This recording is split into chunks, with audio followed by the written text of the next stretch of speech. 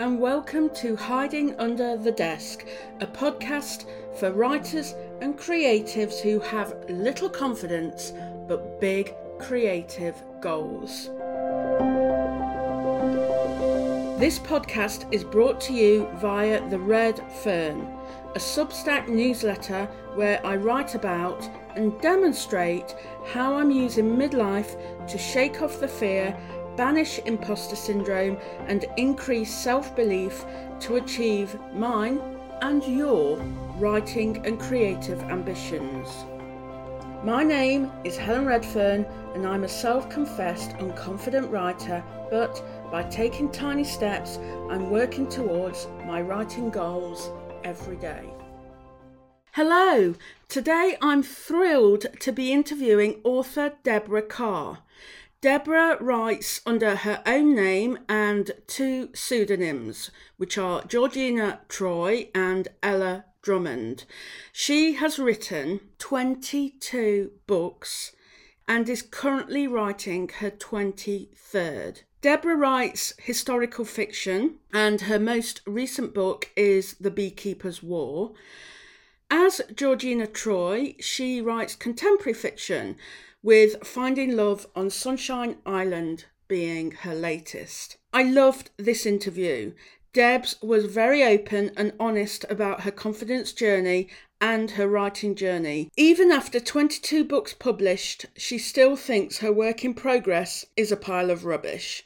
So for all those first-time authors who feel like giving up because you think what you're writing stinks, don't. As Deborah says, it's part of the process. This is Deborah Carr's creative confidence story. Hello, Debs, and welcome to Hiding Under the Desk. It's an absolute delight to have you on my podcast, and I am so excited because I think your journey is so inspiring, and I'm really, really looking forward to digging into it.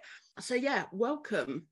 Thank you so much, Helen. I'm really excited to be here, and thank you for saying you think it's inspirational, inspiring. Oh, absolutely, absolutely. So for the benefit of the listeners, I'll just give them a little bit of background into how long we've known each other. I do in air quotes because it's all been online, but I think we first bumped into each other in a group called the Novel Racers, which was back in either 2006 or 7 or 8, one of those. It was a long time ago. And that was set up by Kate Harrison, and a group of writers came together and raced each other to finish our first drafts, because sometimes it's very hard to get that very first draft done. And then we came together later on again, because we both wrote for Novelicious.com, the website about books and writing. And then I've been following your journey. I'm just going through how many books you've published since we first met. Is just incredible. But also, you made a comment on one of my Medium articles a few weeks ago, and that prompted me to contact you. And your comment was, and I think I was talking about fear of failure, fear of success, and things like that. And you said, and I quote, "I held back from putting my writing out there because of my fear of failure. And then it dawned on me that I was failing because I wasn't even trying." And I thought, you have published something like 20 odd books, and that the fact that you had this fear of failure at the very beginning, but then you've gone on to be so prolific, I just find that so inspiring. So maybe you could tell us a little bit about your creative confidence journey around your writing from those early days, and the bit that changed everything for you and you started to put your work out there. It was actually, I remember it very, very well. It was at my first Romantic Novelists Association conference, so I knew no one. And at lunchtime, I asked these two women if I could sit next to them. I can't remember their names, unfortunately, but we were talking, and one of them asked me, so what do you write, and how far are you along your writing sort of route to publication, as it were. And I was very apologetic and very, I can't think of the word, but very much, oh no, mine is just, I'm just trying, but, so apologetic about the fact that it's like, who do I think I am that I could actually A, write a book, and B, that anyone actually would ever want to read it, let alone pay for it. And this woman, no, I'd never met before. She was amazing, actually, but she got really cross with me. And she said, the problem with you is, she said, your comfort zone is, and she sort of had her hands against her stomach, is right there. And you are staying within your comfort zone. But if you want to actually achieve anything with your writing, you need to move forward and step out of your comfort zone and go for it.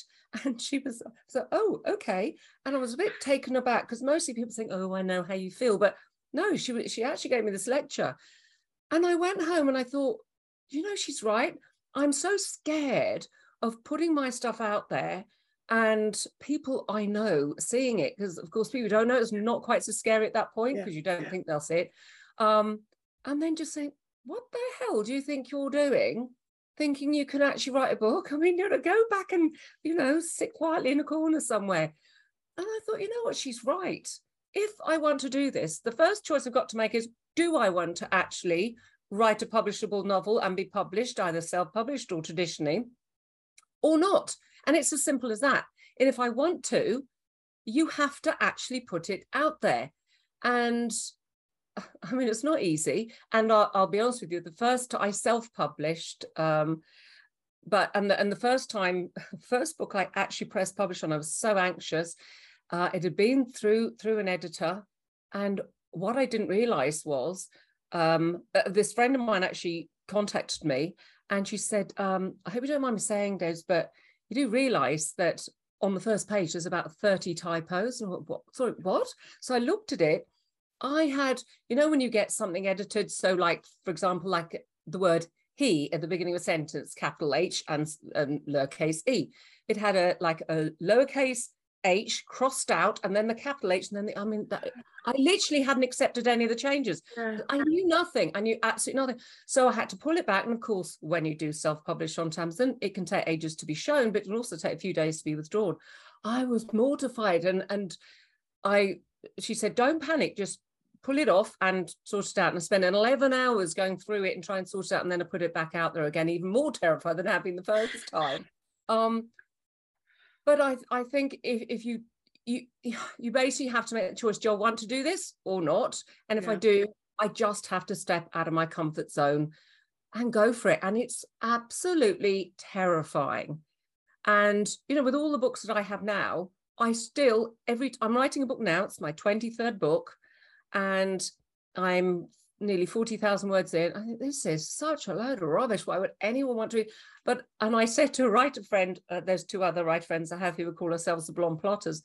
And a few books ago, I said, oh, this book, she said, how's it going? Oh, it's awful. I don't know what it's about, and I hate it, and it's embarrassing. And she said, but you say this with every single book that you write. You think every book you write is awful. You don't have confidence at all. I have no self-confidence, very, very little. And I think people assume, I know I did, that when I see somebody else publish, and I think, oh, that's so clever and they're so amazing, their book's so good, and I assume I'm just not that good. And even now, and as I say, I'm on my 23rd book, for heaven's sake, but the first time is so terrifying, and so is the second time. And then it's very surprising. The worst thing is you also get a few people who read it and say, oh, I really like that, whatever. Then you also get people who say, what the hell is this? This is the biggest load of, but they do that with everybody. They do that with every big author. There are some people who criticize and want to bring people down, and that's fine, but that's very, very hard to hear, of course. And so after publishing, the next thing I had to get over was when people criticized them, and not actually taking it personally, because, okay, if there's something wrong and you have quite a few people saying the same thing, well, then you obviously have to look at the book, and you obviously have to try and do something about it, change it or whatever. But if the majority of people are liking it, then you have to sort of get past that and sort of say, oh, well, whatever, Alice, if I had a recent one from someone called Alice who thought it was rubbish. So in literally the most recent book I've got out, that's with HarperCollins. The last 10 reviews, this is the other day I noticed this, the last 10 reviews, out of the last 10 reviews, 9 were 5-star and 1 was 3-star. And this reviewer slated it. Load of rubbish, nothing happens, da, da, da, da, da, da. And immediately I forget the 9 5-stars and immediately think, oh, okay, what's wrong with it? Oh, I knew it wasn't good. And I knew, what was I thinking? I think it's either in you or it's not to be like that. But I think sometimes that actually helps you improve. I think it's the people who go in there and sort of think, you know, this book is perfect. They're not going to listen to any advice, you know, however good the advice is, because they think, actually, what I've done is damn good. This is excellent. And no, I'm not going to change anything. And there are people like that. And those are people who won't learn. I know that I learn with every book because I do listen and I do worry and I am anxious about it. But yeah, it's a very frightening thing. And I think if you lack in confidence, you probably always lack in confidence, but you just got to be brave, really. I think that's why I personally think it's so important to hear stories like yours. You know, you're now a super productive author, 20, like say you're on your 23rd. But the fact that each time you think it's a pile of rubbish, and I think if you're a first-time author and you think this is a pile of rubbish, that you're not always aware that it's part of the process, that this is something you have to go through. But obviously the more you do, the more you realize that, and like your friend pointed out, this is something that happens to you every time. Yeah. But yeah, it's that very first one where you think, well, this is rubbish, and you give up. But I love the fact that you have persisted with it, and the fact that you had all those things wrong with your first book. But you pulled it off, you spent 11 hours on it, and then you went on and did more. And you know, because I've now signed that book with my backlist. That's published under Georgina Troy. I wrote contemporary romance series as Georgina Troy, and historical romance was for HarperCollins as Deborah Carr. And I was actually only talking yesterday because I signed my backlist and for 4 new books with Boldwood Books, brilliant Boldwood, at the beginning of the year. So they'll be obviously editing those books and checking them, see if they want to change them at all, and then they will be relaunched. And I said to her, you know, because I'd emailed her when I sent the books on, and I said, you know, and the first book, which was the book I'm talking about now, you know, it's longer than it should be for the genre. And I keep thinking, literally for however many years, I've been saying to my husband, I really should redo this and I should change it and everything. And I was saying to her, he pointed out to me, this book was shortlisted for the Romantic Novel of the Year Awards. This book was a finalist in the Joan Hussein Awards. I think if those judges liked it, then maybe it's not as bad as you think. And that is where my confidence always is. I only actually felt, I mean, I self-published first, so I did that back in, I think, 2013. But even now, I did not see myself as, I mean, I write full time now, but I did not think of myself as an actual author who I felt I could actually say I was an actual author until my second book, not my second book, but I became a USA Today bestselling author for the second time. And Rob said, for heaven's sake, at what point in your life are you going to think you're actually writing okay books? But I think that's just how I am. I worry about these things. And like you said, I think you made a really excellent point there. I now know, because I know a lot of authors, and that because you get to know different people who are published in the same place as you, and you meet people, you know, networking, whatever. And you slowly realize, because on Facebook, it's like, oh, I've got this book coming out, or, oh, I've just signed that contract, and everything's wonderful and marvelous, and you're sharing your cover and all this. But you don't sort of share all the angst. So people don't know that, you know, you're actually going to think, oh gosh, that's such a load of rubbish and I don't know what to write next. And oh, I'm never going to finish this book. And they don't know that. And like you say, I think it's very important.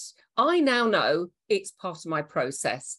And I now know that there are some, I mean, authors I really admire out there who have admitted to me, you know what, I just have no confidence and I think everything I write is rubbish. And I thought, gosh, it's not just me then.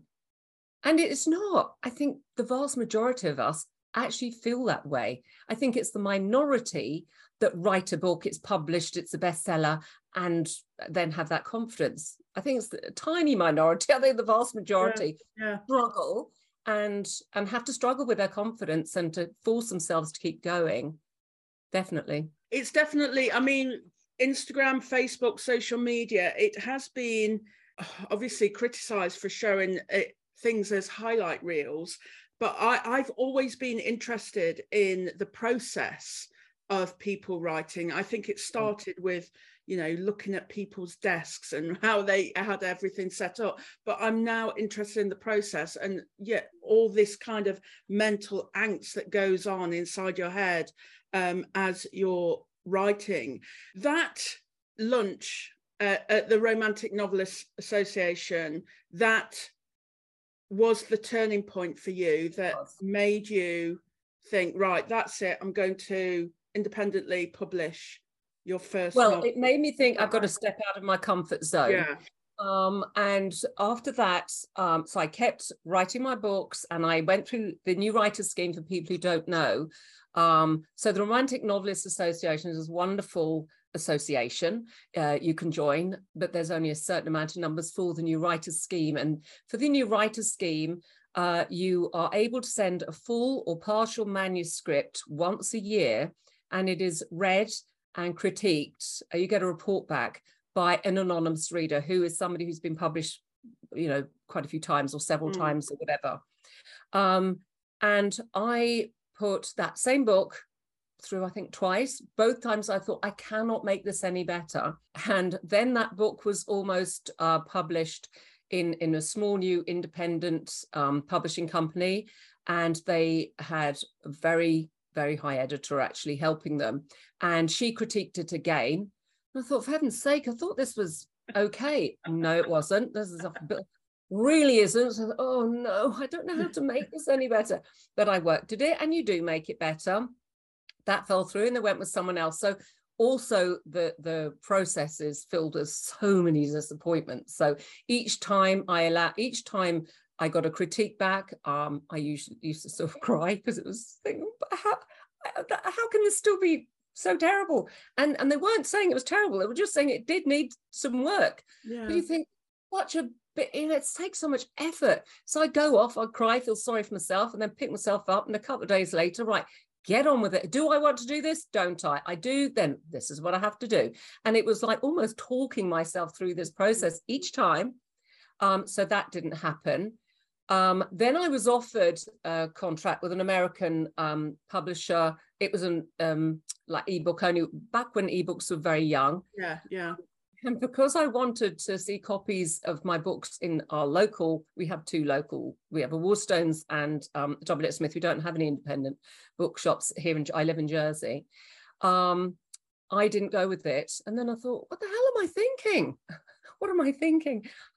So then I self-published it, first two books in that series. And then Accent Press contacted me because I'd obviously submitted to them and wanted the book. I then also had the confidence from that woman saying that, well, not the confidence, but I thought, you know, I've got to just be brave. And I sent that Broken Places, my first historical, into the Daily Mail Good Housekeeping novel writing competition in 2012. And so all I say is, oh, it didn't win. What I didn't realize is until afterwards, my agent who took me on then, because that book, he was the judge in it. He said, you might not have won. He said, but you beat 7,000 entrants to be the runner-up. And I thought, oh, okay. I signed with him, thought, well, that's it. Because then you have these different stages. Oh, I've made it. And he was an excellent agent. Oh, I've made it. But he didn't manage to sell it. And in the end, he said, he tried to sell a couple of other books that I wrote for him. Nothing happened. And he said, you know what, you're doing better with your Georgina Troy books that I'm not, representing you for. So we parted ways. And it's been very much that sort of thing. I've had another agent since then. But I always thought you go out there, you write a book, you submit it, you know, you'll get an agent, you'll get a publisher. It's never worked that way for me. I've had 2 agents, but I actually finally was published by HarperCollins because I thought Broken Faces, because it was set during the First World War. So it starts in 1914, ends in 1918. And I really felt that by 2015, I'd missed the boat because, you know, it's too late. I also saw other books very similar that were in the Rich and Judy thing. I thought, you know, no one's going to want to read my book if they got similar sort of subjects in theirs. And I was very sad because I thought, you know, I don't think I'll write a book. That's my best book that I've written, I think. Anyway, then I got a message, a DM or Twitter anyway, from Charlotte Ledger at One More Chapter at HarperCollins saying, I just read Broken Faces and I loved it. So I said, oh, thank you so much, and left it at that. So I told my husband, he said, didn't you mention to her that, you know, you're not on any contract or anything? I went, no, she doesn't want to know that. He said, why did she contact you? She could have just read the book and, like, you know, why did she contact you? I said, but it's Charlotte Ledger. I was always very in awe of her because she's she's an amazing person, brilliant. But I've followed her for years, but I thought, she's not going to want to talk to me. I was so thrown by it. He said, go back and say, you know, thank you again, sort of thing. So I messaged her again. I said, I'm still smiling. Thank you so much. You don't know what you've done for my confidence. That's someone like, yeah, she read my book and liked it. And she said, well, actually, she said, where are you contract-wise? I haven't got a contract with anyone. And she said, I'm looking to commission somebody to write a book to commemorate the centenary of the end of the First World War. And I said, right. And that's how I wrote The Poppy Field for her. And again, I had so much to learn. I submitted the book for her. So I did an outline. We went through it. She liked it. I wrote the book. I submitted it. And I got 8 pages back of what was wrong with it. She actually said it felt so mean. I basically had to rewrite the book. Well, yeah, it was like, remove like 8 characters, please, and this, and I was like, oh no, it's so terrible. And again, you have to find the confidence in you to think, I've got to do it again, because and it was that book that gave me the freedom financially to give up my job and actually write full time. So again, I could have, when she came back and was like, you know, this is really hello, and all these things wrong with it, she said, no, it's a lovely book. I love how you write, but it's not quite right. Not quite right. When I look at it now, I think, oh. And I had to go off and I had to sort of basically totally restructure it and everything else. And I thought, I can't do this. I can't do this. He's been amazing, my husband, bless him. You can do this. If you want to do this, you just have to make yourself. So I thought, oh, but it's so rubbish. Just give it a go. And then if it doesn't work out, it doesn't work out. At least you know you've tried and you can cross off and think, you know what? I've tried. Therefore, I haven't failed because I've given it my best shot. And I did. And it went on and it did really well and allowed me to give up my job, which was amazing. Wow. And then you wrote some more. Oh, no. What am I thinking of? Then you wrote Mrs. Boots, didn't you? Yes. So again, so I did Poppy Field and that did really well. That was a USA Today bestseller. I mean, it gave me this financial freedom. It was just wonderful. And you think, I've now worked all this out. This is fabulous. So then I was then commissioned to write the Mrs. Boots series, but Mrs. Florence Boot is from Jersey. And I loved writing the books. I met her granddaughter and her daughter and granddaughter, and they showed me private photo. I mean, the whole thing was just an amazing experience, terrifying because you want to do this woman justice. Yeah. And you know, she has relatives and things. Absolutely terrifying. And there was no information on the first book. I literally knew that her mother wasn't at her wedding, and I had to write about this. And so the first book was really quite difficult to write. The second book, there was so much information. It's what do we leave out? And the third book is set during the First World War, where obviously I'm very comfortable writing about. So that was the easiest one to write. But people loved them, but they never sold as well, remotely as well as the Poppy Field. And it was only afterwards it dawned on me, my audience is mostly in the US and Canada. And of course, we all know Boots the Chemist in England, obviously. In Canada, it's Walgreens. So they weren't, Mrs. Boots like doesn't mean anything to them at all. So it's sort of, my audience had this one book that they liked, and then I had these 3 books. So there's like, who is what? Sorry, what? And of course, the 3rd book, it might be First World War, which is what my audience is used to, but it's a 3rd book in a series. So it's not got the same appeal, because the first 2 books, who is this woman she's writing about? So again, confidence drops massively, and you think, oh no, that was a one-off, and blah, blah, blah. Yeah. Then I wrote Nine at War. I actually started a book, and I've only ever done this once. I started a book. It was sort of just at the beginning of lockdown, and I got to 30,000 words and had to go back. Charlotte said, I can't do this. I actually can't do this. It's not working. I don't know how to write anymore. And I completely lost my confidence. And I actually thought, I don't know if I'm ever going to write again. I actually can't do this. I really can't remember how to write a book. And she was very sweet. She said, don't worry about it. It's fine. There's no panic. If you think of something you'd rather write, come up with an outline, let me have it. She's amazingly supportive to authors. And I really thought, I think I'd reached sort of burnout. I was doing with the other 2 plotters, My VLF, which was an online literary festival sort of forum, which was horrendously busy, brilliant. It was almost a victim of its own success. And I think I was reaching burnout, plus the stress of going into lockdown, being separated from my kids. And then she asked me to write An Ironed at War. And I thought, oh, I don't know, I'm writing about Jersey during the war. I know a lot of people that remember it then. I mean, my grandmother is no longer with us, my great-mother, who lived through the occupation. But it's a very delicate subject. It's not, if you don't live here, you'll look at the historical things and you'll write about it. But I can tell the difference in people who live here, not so much English people, but people in America who've written about it. And you think, we just wouldn't say that. It's just not the way you put that, which you wouldn't know unless you are closer to it. Either you lived here or someone close to you lived here. So there were certain things I said I'm not going to touch on, but then I thought, you know what, I'm just like you say, it's about, do I want to do this or not? Yes, I do.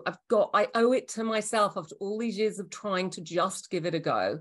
And I did. And that was my 2nd USA Today best-selling book. So, and I now get photos of people from all over the world. Oh, I've just bought this from my shop in Canada, or from my shop in LA, or, I've had Florida and New Zealand and Australia and all sorts of things. You can't buy it in Jersey, of course. But you can buy it everywhere else, it seems. So, and even 2 weekends ago, I had an email from a couple through my website saying, gave me the names, and they're from the US. And they'd read the book, and they'd come to Jersey and were staying in a fabulous hotel here because they wanted to come over to visit. They read A Night at War, loved it, and they wanted to visit the locations. And I thought, am I reading this right? Because it's always me in, my studio, me looking at the screen. I forget that, I don't like to think probably that all the people that might say, but for somebody to come all this way from America, from Colorado to my island off the coast of France, to go to the locations in my book, I actually still can't quite believe that. And that was just a couple of weeks ago. And tomorrow I'm meeting another couple who read the book. His father, he was actually born here during the occupation, and he's bringing over photos and letters of his mother to the archive, and they want to meet me, so I'm meeting them in the morning. But it's, again, and that was a book I thought I couldn't write because I had no confidence, and I actually had given up on a book. I'd never given up on a book before, but and I don't think I'll ever write that book. I don't know what it is about it. I just couldn't do it. Yeah. It is a constant battle with yourself. And I think the question always is, do I want to do this? So do I want to write this book? Do I want this book published either by me or traditionally? Do I want this? I do. Right. I must sit on my bum and I must make myself write some words because you can't edit nothing. You've got to actually have the words. And I think it's just an ongoing battle, really, an ongoing thing you have to do. But I do love it. I mean, I don't want people to think I don't love what I do. I can't imagine doing anything I'd rather do. But it doesn't mean to say I still have those days where I think, what the hell do I think I'm doing? It's ridiculous, but it is how it is. And I mean, you can tell you love it because you speak very passionately. Oh, really? Yeah, you do. You absolutely do. And I can feel my inspiration well, if that's such a thing, filling up as the more you talk. Yeah, it's absolutely fascinating. So there was a few things that I wanted to talk to you about as well, which is the fact that you do have a few pen names as an author. So can you tell us a little bit about why you decided to become Georgina Troy, for example? Okay, yes, so that was because, well, I was going to write, and my name is Deborah Carr. And when I signed with that first agent, he only wanted to represent me for historicals. And he said, so I don't want them to be connected at all. For years, I couldn't even talk about the fact that I was that same person. And he said, you're going to have to come up with a completely different name for your contemporary stuff. So, okay, because they're different genres, and you know, if a reader sees the Deborah Carr book, they know, okay, we're going to read historical novel, it's going to have romance, we'll know what's in it. And obviously they don't want to then pick up contemporary and think, hang on a minute, what is this? You know, it's not what I was expecting. So two totally different personas. So I came up with Georgina Troy. Troy's my maiden name. My granddad was George. So George, my sister's second name. My niece is actually Georgina. So I always liked the name. And then because of that, I also I write for a third. I now write for three publishers. Although I write, they're down as sort of like psychological thrillers, but they're actually more psychological mysteries, I think. Oh, for Hera Books, I've written 2 books for Hera, and I write those as Ella Drummond. I'm not writing those at the moment, but I hope to do some more in the future, purely because I don't have time, because I write historical and I write contemporary, and I'm really quite signed up for those other books. But yes, so I actually write in 3 names. Yeah. I mean, that's amazing. When you first start as writing under a different name, do you find your confidence levels are high because of the success of your other work, or does it feel like starting again a little bit? It feels like starting again. I think when I did it back then, I mean, I'd written the historical and a contemporary, 2 contemporaries before I actually was published or anything. So I think I liked the anonymity, I think, with my Georgina things. It's like, well, you know, no one, friends and people, no one really knew. Well, no one knew it was me, really. So there was that comfort of people not knowing who within my family and friends, because, you know, you don't think readers know you anyway. So that was nice, actually, to do it with people not knowing who you are. But then, of course, you've actually, if people don't know anything about you and don't know your book exists, they're not going to then buy it, are they? So you actually have to put yourself out there again. So I've had to, over the years, get used to the fact, because, I mean, I'm chatting well to you now, I'm comfortable with you. If I know someone, I can chat the hind leg off a donkey. But generally, small talk, one-to-one with people, I get very awkward. You can put me, like I'm doing a talk in a couple of months in our library. I've talked on a stage to 100 people at a big luncheon thing. I've done quite a lot of talks, and I'm not at all bothered. I was very terrified the first time. And then I told myself, listen, this is the only time you're going to get a captive audience where you can talk about what you love, and they're probably not going to walk away, well, hopefully. So just get over yourself and do it. And now I'm quite confident. I will get a little bit nervous, but not too badly. But one-to-one, I'm very shy. Like going to the conference, stuff like that. I think people who don't know me, because I put on a brave face, but I am actually really very shy. Yeah. And I'd rather be here, you know, in this box I'm working. But I think an awful lot of authors are like that. Yeah, I can definitely relate to that. Yeah. I definitely find it a lot easier with Zoom now than maybe I would in real life. And I think that something you touched upon at the very beginning. I think it was when you was talking to the ladies at the lunch, and you kind of see that they are published and you think they are, I don't know what the word is, that not that they're so much better than you, but yeah, that they've made it, and why would they want to talk to somebody so much? Well, exactly, yes. Yeah. And what you don't realize in the beginning is that these people were there too. Yeah. I mean, I've got a very good friend. She was lovely. One of the first, I remember being terrified to meet her for a coffee and a sandwich. She's a very close friend of mine now. And I actually dragged my mum along. I mean, how old am I? But she also liked her books. And she was one of those people that every year when she had a book out, I would, always go and buy. I was always excited. And I was my mum reminds me of this now. I was so terrified to meet her because she was so amazing. The books are so amazing. And she's won all sorts of awards. And she's the sweetest person, very ordinary, just like me, just so lovely. And the thing that surprised me most was also anxious about her books, didn't have much self-confidence. You think, how can you not have self? And it's like, what? How does that work? And now I'm exactly the same. And I think because, like you say, we see the published book and how wonderful and all these sorts of clever things, you don't realize this is just a very ordinary person who's done exactly the same as you. They've thought, I need to write this book, and they've made themselves type the words and edit it and whatever else that goes into it. And they've taken a deep breath and either press publish or press submit to a publisher or whatever. Most of us, I know there's the odd ones that aren't like that, who are very confident, but I think they're few and far between as far as I've ever seen. Yeah. And I think it's just, but that's not what's talked about. No, I think it's really good of you, because that is not what's talked about. We are usually so busy, we come out of our shells, say, yeah, I've done this book, and isn't it amazing? Is that an audio or whatever? But we don't say, oh, I'm beside myself, that was a load of rubbish. Yeah. And I think a lot of people that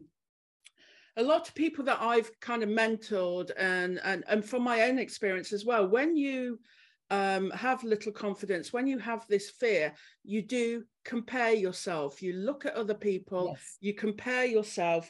And a lot of people, even now, they think that the book they pick up to read from the library, from the bookshop, is what came out as a first draft.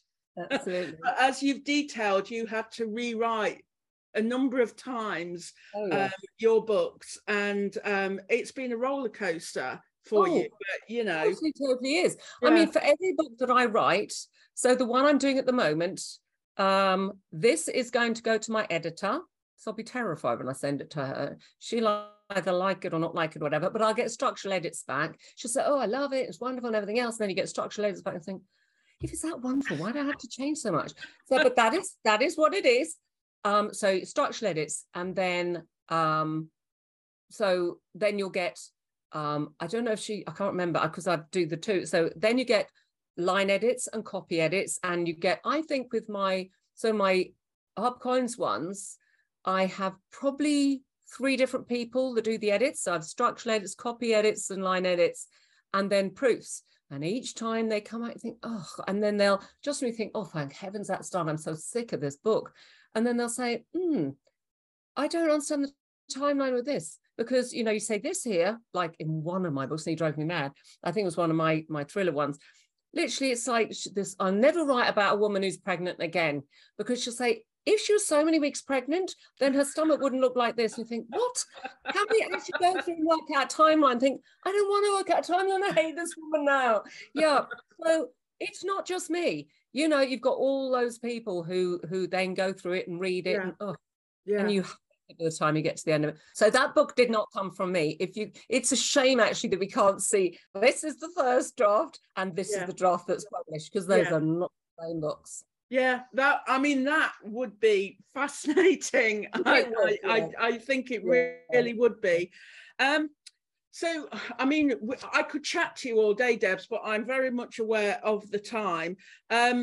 Something I mentioned to you before we started, So I know you're happy talking about this, but a lot of the people that listen to the podcast and subscribe to my Substack and everything are creatives who are 30 plus, maybe 40 plus in terms of age, and they think they have left it too late. But you were telling me that you published your first book in your early 50s, is that right? I was 53 when I self-published my first book, because I thought, well, that's it. I'm 50. I always wanted to be published, have on my passport author by the time I was 40. Okay, still don't have it, but I need a new passport. And I honestly thought I'd missed my chance. I mean, the amount of times I thought, I've just missed my chance. I always imagined myself in the 90s, being at home, being in all the, it wasn't going to happen. So I got so sick of it. And I thought, you know what? I'm 53, but, and you always think this was my last chance. And it's actually never your last chance. My mum, I've got a small publishing imprint, and my mum's first book, she'll probably kill me, so I hope she doesn't listen to it. She's now 82. You would not know she's 82, but she's 82. And I think I published her first book when she was 79 or 80. Wow. Yeah. And she's now written other books. And I think it was Mary Wellesley or something, it was 81 or something. Yeah. I remember the last award ceremony I went to, which was a few years ago. There was a lady, she was like, was she 102 or something? And she's written God knows how many books. One thing when you're an author, I think it actually helps the older you are, because you have that much more life experience. You have that much more time. Like you were saying, don't compare yourself. Today, practically every day, I will write, because I'm doing a first draft, 2,000 to 3,000 words. But I didn't do that when I had children at home. I'm not a carer for anyone else. My husband works full time. So I have all day by myself. So I can spend all day writing or whatever. I have that luxury of time now. I never did that when my children were younger. And when I was younger, you have so many more different things. So I have the life experience. I know I have the freedom of a bit more time. I'm less self-confident. You know what? If people don't like what I've written now, I do get embarrassed, but I think, oh, you know what? I've just got to go for it. And I think you get less bothered as you get older. Yeah. And I just think one thing about writing, as long as I have all my faculties and I can sit in a chair and use my fingers or dictate, you don't even have to type, you can dictate. I can do this when I'm 110 if I live that long. Do you know what I mean? Yeah. I think actually a lot of the time, the older you get, the better it is. And I always thought in publishing, they want to publish young people.